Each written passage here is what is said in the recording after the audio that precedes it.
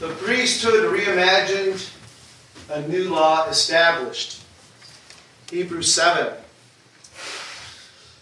Last week, as we were studying Hebrews, we were talking about the confidence that we can have that we will enter the rest of God, the Sabbath rest of God. And one of the confidences that we can have is the fact that we have what the Bible describes, and as the author of Hebrews describes, as a high priest in Jesus Christ. The author suggests that because Jesus took on flesh, he incarnated, he could identify with us. He knew how difficult it was to live in a fallen world. But you know, this analogy of Jesus Christ as the high priest breaks down a little bit when you consider the fact that Jesus Christ was not born into the right family. You see, if he had been from the line of Levi, from the tribe of Levi, he would have been appropriate as a high priest, because that's where the priests for Israel came from that tribe. They were descendants of Aaron, Moses' brother. And so it breaks down a little bit. And this is why we have chapter 7 of Hebrews. Because the author wants to remind his readers that there was one exception, at least, to the Levitical priesthood that we know of that is in the Bible. A guy called Melchizedek. This is why I believe the author brings Melchizedek up, because he wants to establish that Jesus Christ is a high priest. In fact, 3 times before chapter 7, in the lead up to chapter 7, this very important chapter about Jesus Christ being a high priest, he mentions Melchizedek. Now, Melchizedek is like has a very limited role in Scripture. But the Hebrew author wants to make sure that it's very clear to us in our minds that Jesus Christ was a high priest in the order of Melchizedek. He says it 3 times, once in chapter 5 and twice in chapter 5 and once in chapter 6, leading up to chapter 7. Jesus was like Melchizedek, a priest not from the tribe of Levi, not a descendant of Aaron, the first high priest. So what do we know about Melchizedek? Now, I hope you have your thinking caps on today, because it's going to get a little dense, it's going to get a little thick. And you'll have to try to stay sharp and to get all this. But we'll work our way through Hebrews 7. Before we do that, we need to find out a little bit more about Melchizedek. And actually, the story of Melchizedek is found in Genesis 14. The context is that Abraham, the great patriarch of Israel, and his family, Sarah and his wife and his nephew Lot, have gotten into the land of Canaan, and they have prospered so much that they have to split the family, and Lot goes one way and Abraham stays where he is, and so they separate the lands. And there's fighting going on, and there's different kings in the land, and it turns out that Lot is taken captive in one of these little wars and is taken and becomes a prisoner. So Abraham gathers together some of his fighting men, and they go off and they actually deliver Lot, and they're heading home when they come across this guy called Melchizedek. And so this is the account of Melchizedek found in Genesis 14. During the night, Abram divided his men to attack them. These are the guys holding Lot. And he routed them, pursuing them as far as Hobah near Damascus. He recovered all the goods and brought back his relative Lot and his possessions, together with the women and the other people. After Abram returned from defeating Kedorlaomer and the kings allied with him, the king of Sodom came out to meet him in the valley of Shavah.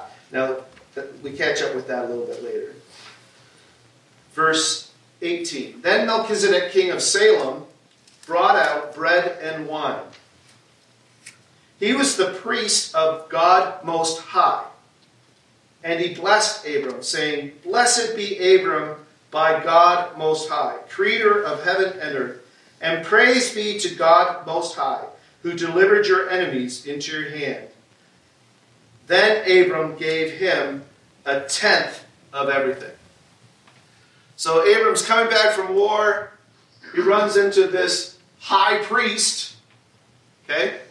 Now, you got to know, this is hundreds of years, probably 500 years, before there even is a Levitical priesthood. But here's this high priest called Melchizedek, and he brings out what? Bread and wine, because he's going to celebrate with Abram the goodness of God in blessing him, delivering Lot, and helping him to return safely. The only other passage besides Hebrews 7 that refers to Melchizedek in the Word is Psalm 110, which is a psalm of David. And it's what we would call a messianic psalm, which means a psalm that speaks about the coming Messiah. David wrote many songs of worship, and some of them we call messianic because they speak of a future coming deliverer or Savior. And so Psalm 110 is where we find another reference to Melchizedek. It's just not very many verses, about 7 verses. Psalm 110, the Lord says to my Lord, sit at my right hand until I make your enemies a footstool for your feet. The Lord will extend your mighty scepter from Zion, saying, rule in the midst of your enemies. Your troops will be willing on your day of battle. Arrayed in holy splendor, your young men will come to you like dew from the morning's womb. The Lord has sworn and will not change his mind. You are a great priest, or a priest forever in the order of Melchizedek. The Lord is at your right hand. He will crush kings on the day of his wrath. He will judge the nations, heaping up the dead and crushing the rulers of the whole earth. He will drink from a brook along the way, and so he will lift his head high. So these people that have received this letter from the author, we'll just call him the author, of Hebrews, they know the story of Abram coming back and meeting this mysterious fellow called Melchizedek. And they know of David's reference. And they are working out that Jesus Christ is the Messiah that David wrote about, who is a priest in the order of Melchizedek. There's a lot of debate about who Melchizedek was. So the first idea is that he was a Christophany. That's a big word for you. Christophany, which is taken from theophany, which is God-like. All right? And so a Christophany would be the pre-incarnate, so before Jesus came, was born, incarnated, a pre-incarnate appearance of Christ. That's one idea of who this Melchizedek was. It was actually Jesus. All right? And he came and he broke broke bread and wine with Abram. And so people that believe this would point to, other times when they would ascribe situations to the pre-incarnate Christ connecting. So for instance, some people would ascribe the idea, if you remember Meshach, Shadrach, and Abednego going into the furnace, and there wasn't 3, there was 4, right? They would say the 4th was a Christophany, was Jesus Christ, pre-incarnate Christ, with them in the furnace.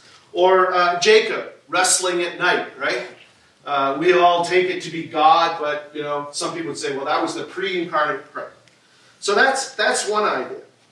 But others will say that he was not, this Melchizedek wasn't the pre-incarnate Christ, but in fact was a real person, just like you and me, whose actions kind of foreshadowed Christ's. For instance, you've heard, and it's in Scripture, that Adam was a type of Christ. Well, how was Adam a type of Christ?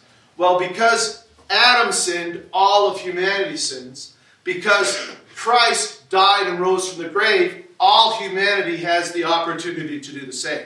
So he's a type of Christ, Adam is. Moses is a type of Christ because he delivers people from bondage, just as Jesus delivers people from bondage. So some people will say that Melchizedek was a type of Christ. So he's either the pre-incarnate Christ or he is a type of Christ. Clearly from our passage today in Genesis 7, or Hebrews 7, we're going to see that whichever way you look at it, there's profound significance connecting Melchizedek to Jesus Christ. And that's why the author writes, Jesus Christ is a high priest in the order of Melchizedek. So I want us to take a look now at this passage. And so all of those other passages are not our scripture passage for today. This is. And this is the excerpt from Hebrews 7. Remember, 3 times Jesus is referred to by the author of Hebrews as a priest in the order of Melchizedek. And then verse 7, or chapter 7, verse 1, he says, this Melchizedek was a king of Salem and priest of God Most High. See, this is where you start to get information about Melchizedek. It's actually sort of like the encyclopedia section on Melchizedek of the Word. Okay? He met Abraham returning from the defeat of the kings and blessed him, and Abraham gave him a tenth of everything. First, the name Melchizedek means king of righteousness. Then also, king of Salem means king of peace. So there you're like, oh, yeah, there he's a Christophany. That's Jesus doing that, because that's what Jesus is called, right? King of righteousness, the king of peace. Without father or mother, without genealogy, without beginning of days or end of life, resembling the Son of God, he remains a priest forever. So if you believe that is Jesus Christ, you get those terms, that he was without father or mother, without beginning of days. But if he's actually a type of Christ, you probably take those to sort of mean we just don't know his genealogy, we don't know who his mom and dad were, he just kind of popped into history, and we just don't know who he is. So let's move on to verse 4. Just think how great he was. Even the patriarch Abraham gave him a tenth of the plunder. Now the law requires the descendants of Levi who become priests to collect a tenth from the people. That is, from their fellow Israelites, even though they are descended from Abraham. This man, however, did not trace his descent from Levi, yet he collected a tenth from Abraham and blessed him who had the promises. And without doubt, the lesser is blessed by the greater. The lesser is Abraham, in that case, the greater is Melchizedek. In the one case, the tenth is collected by people who die. But in other case, by him who is declared to be living. That would be Melchizedek again. One might even say that Levi, who collects the tenth, paid the tenth through Abraham. Because when Melchizedek met Abraham, Levi was still in the body of his ancestor. So what he's saying there is that the Levitical priesthood, who used to take a tenth as part of worship in the Mosaic law, the Levitical priesthood that would take the tenth actually paid a tenth through Abraham, who was their forefather, to Melchizedek. So that would make Melchizedek greater than the Levitical priesthood, right? All right. Verse 11. If perfection could have been attained through the Levitical priesthood, and indeed the law given to the people established that priesthood, why was there still need for another priest to come? One in the order of Melchizedek, not in the order of Aaron. Remember, Aaron is the first high priest. The Levitical priesthood are all descendants of his. For when the priesthood is changed, the law must be changed also. He of whom these things are said belonged to a different tribe, and no one from that tribe has ever served at the altar. For it is clear that our Lord descended from Judah. In regard to that tribe, Moses said nothing about priests. So priests don't come from Judah. But Jesus was from Judah, the tribe of Judah.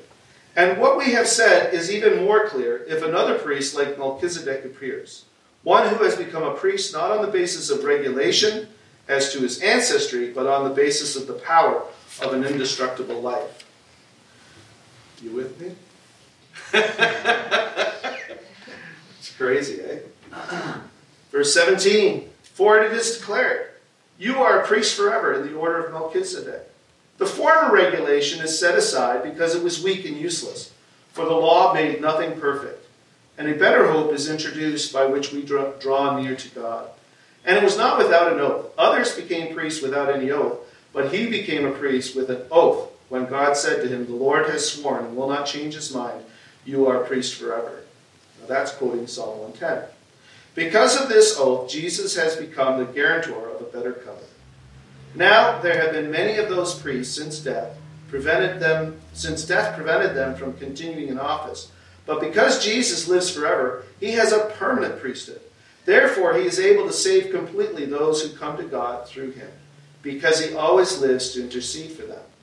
Such a high priest truly meets our need.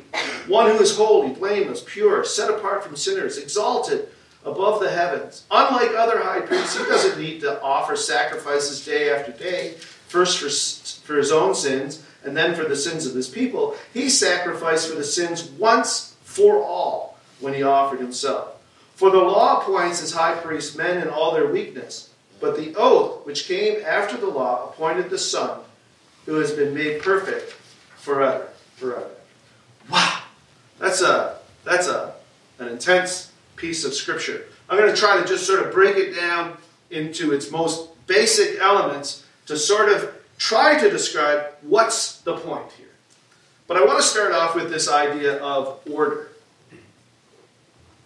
You know, in our Christian tradition, the Christian church, or if you're a Baptist or Pentecostal or whatever you are, a Presbyterian, we don't really have orders.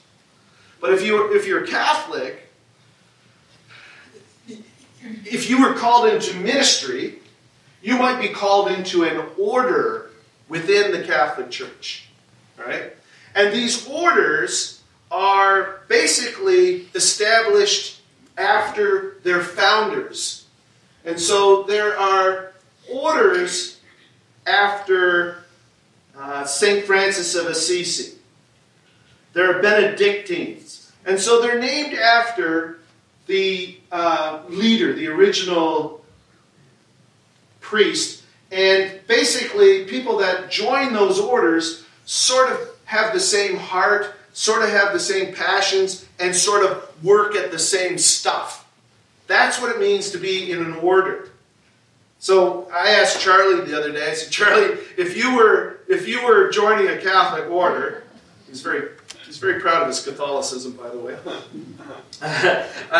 Charlie, I said, what would you be? And he said, I would be a Franciscan. And he said, the reason he'd be a Franciscan is that they have a very close association with nature. Okay? And so that was his reasoning of why. So basically, Jesus then was from the order of Melchizedek. Now we've already established Melchizedek is this priest who is outside of the Levitical priesthood that the Hebrews are used to. He was not from the tribe of Levi. He was just this anomaly.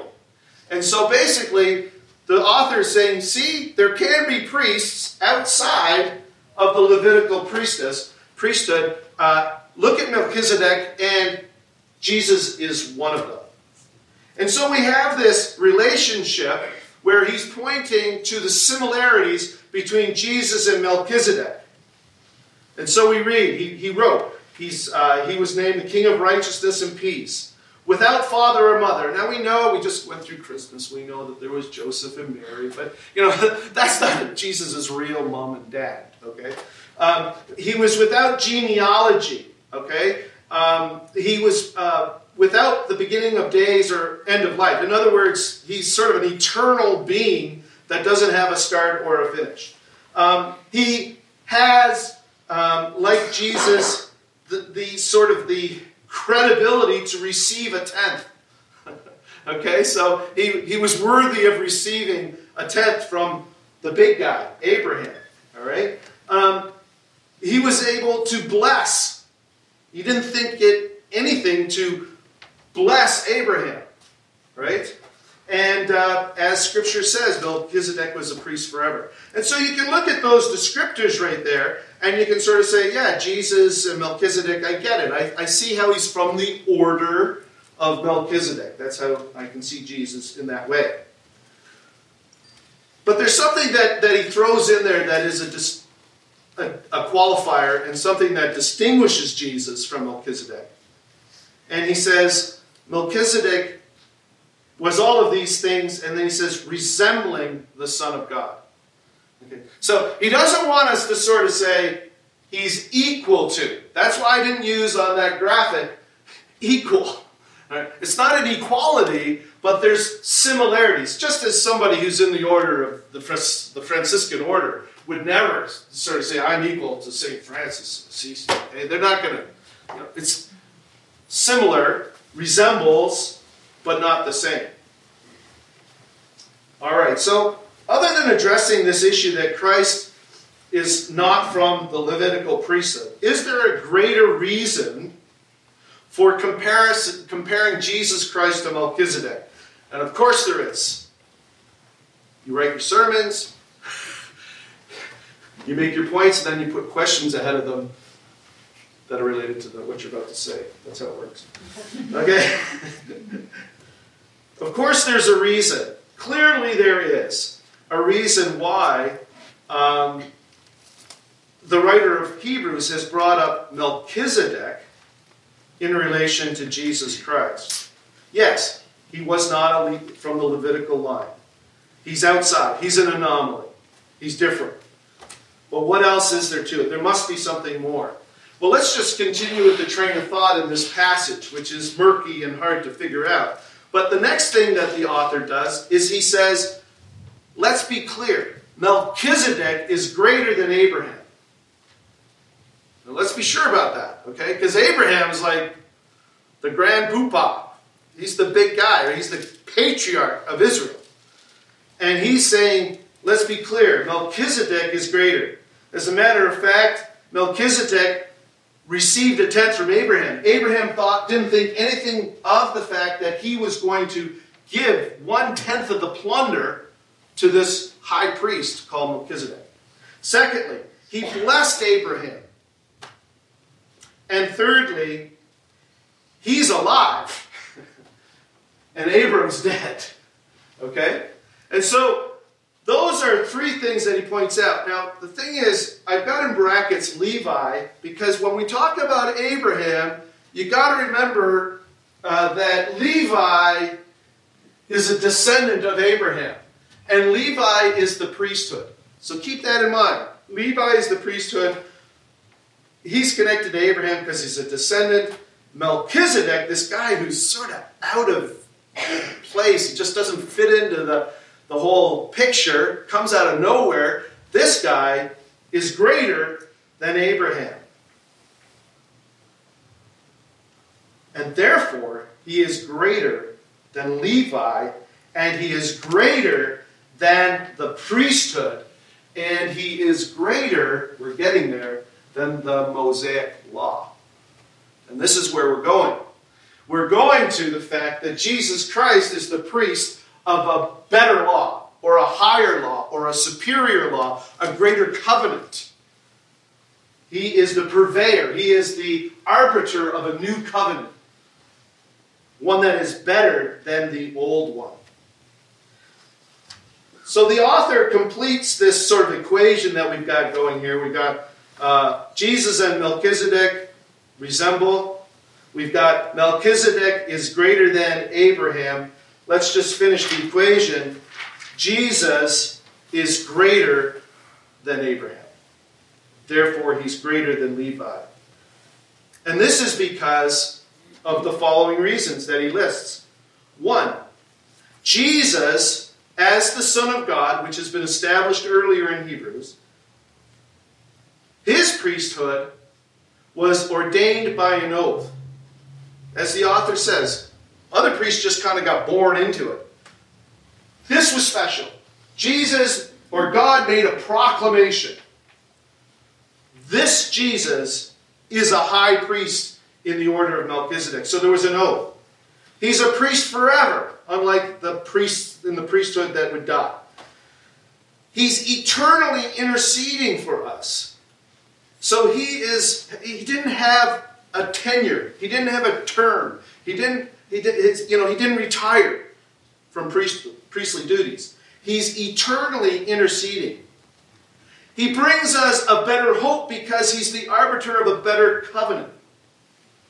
He is holy, blameless, pure, and exalted. And if you read the Old Testament, and you find out about some of the priests in the Old Testament, those words would not describe them. Right? There were some wicked priests, but they were still priests because they were descendants of Levi, descendants of Abraham. But not Jesus. Holy, blameless, pure, exalted. And, most importantly, he made one sacrifice, once and for all, that was effective for eternity. He goes on and he says, if perfection, we've just read this, if perfection could have been attained through the Levitical priesthood, why was there still need for another priest to come? Why is there this need if we already have this Levitical priesthood with all of its sacrifices all in place? Why did there need to be a new priest who's not connected to that system or that law or under that covenant? Well, that's because that first law was weak and ineffective. So why was there still another priest to come? One in the order of Melchizedek, from whom the priesthood is changed. When the priesthood is changed, the law must also change. And so there you have it. You have Jesus Christ, a priest outside of the Levitical priesthood, who has introduced, or who is a priest of a new covenant, not the old covenant. And so we have the priesthood reimagined. And we have a new law introduced. And so the author of Hebrews, who is speaking to Hebrew readers, is trying to help them to come to terms with where does the law fit into Jesus Christ and the good news of Jesus Christ, the gospel. And so he is saying it in this way. Jesus is the high priest of a new law, a new covenant, the covenant of grace. Remember earlier in our study of Hebrews, we've talked about how the author is consistently trying to point out how Jesus is superior to. And you can start to make a little list. He was superior to the angels. Remember that sermon?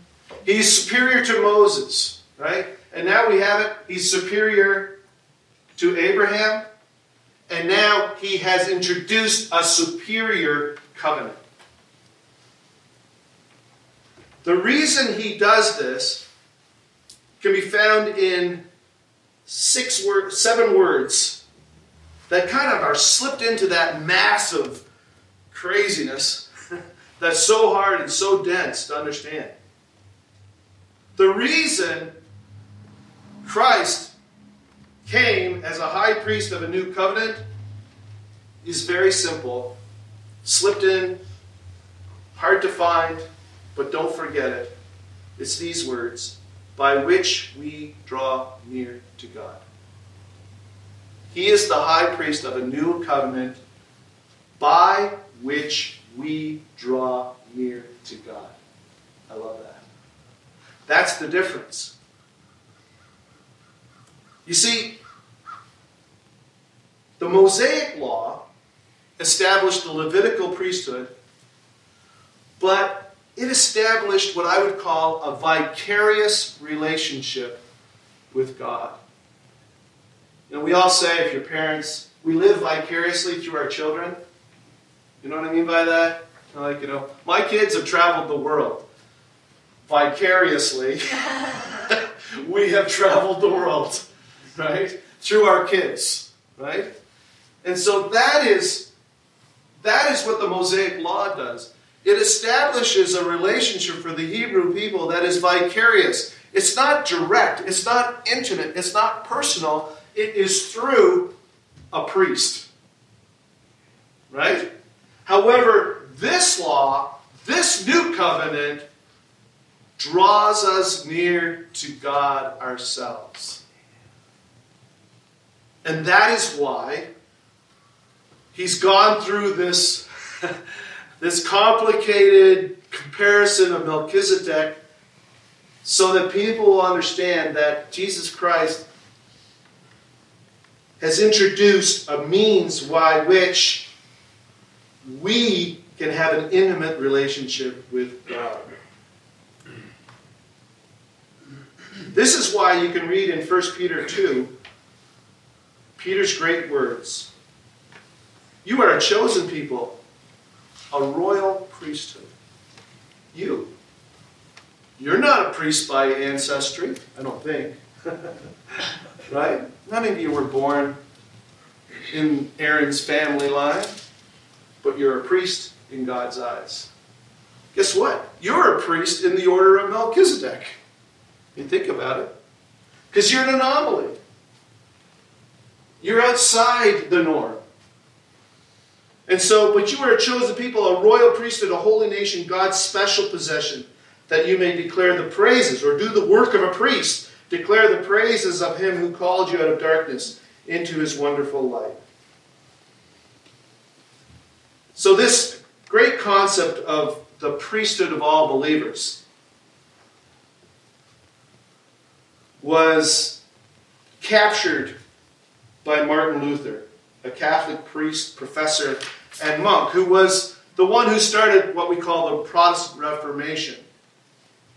In his day, I mean, if you were a Christian, you couldn't even read the scriptures because you weren't trained in Latin like the priests. And the only Bibles that existed were in Latin. So you couldn't read the Word of God. You had to go to a priest and say, what does the Word of God say? Because I didn't take Latin. And Martin Luther didn't like that, even though he himself was a priest. He said, no, that's not Scripture. Scripture teaches us in Hebrews that we're all priests.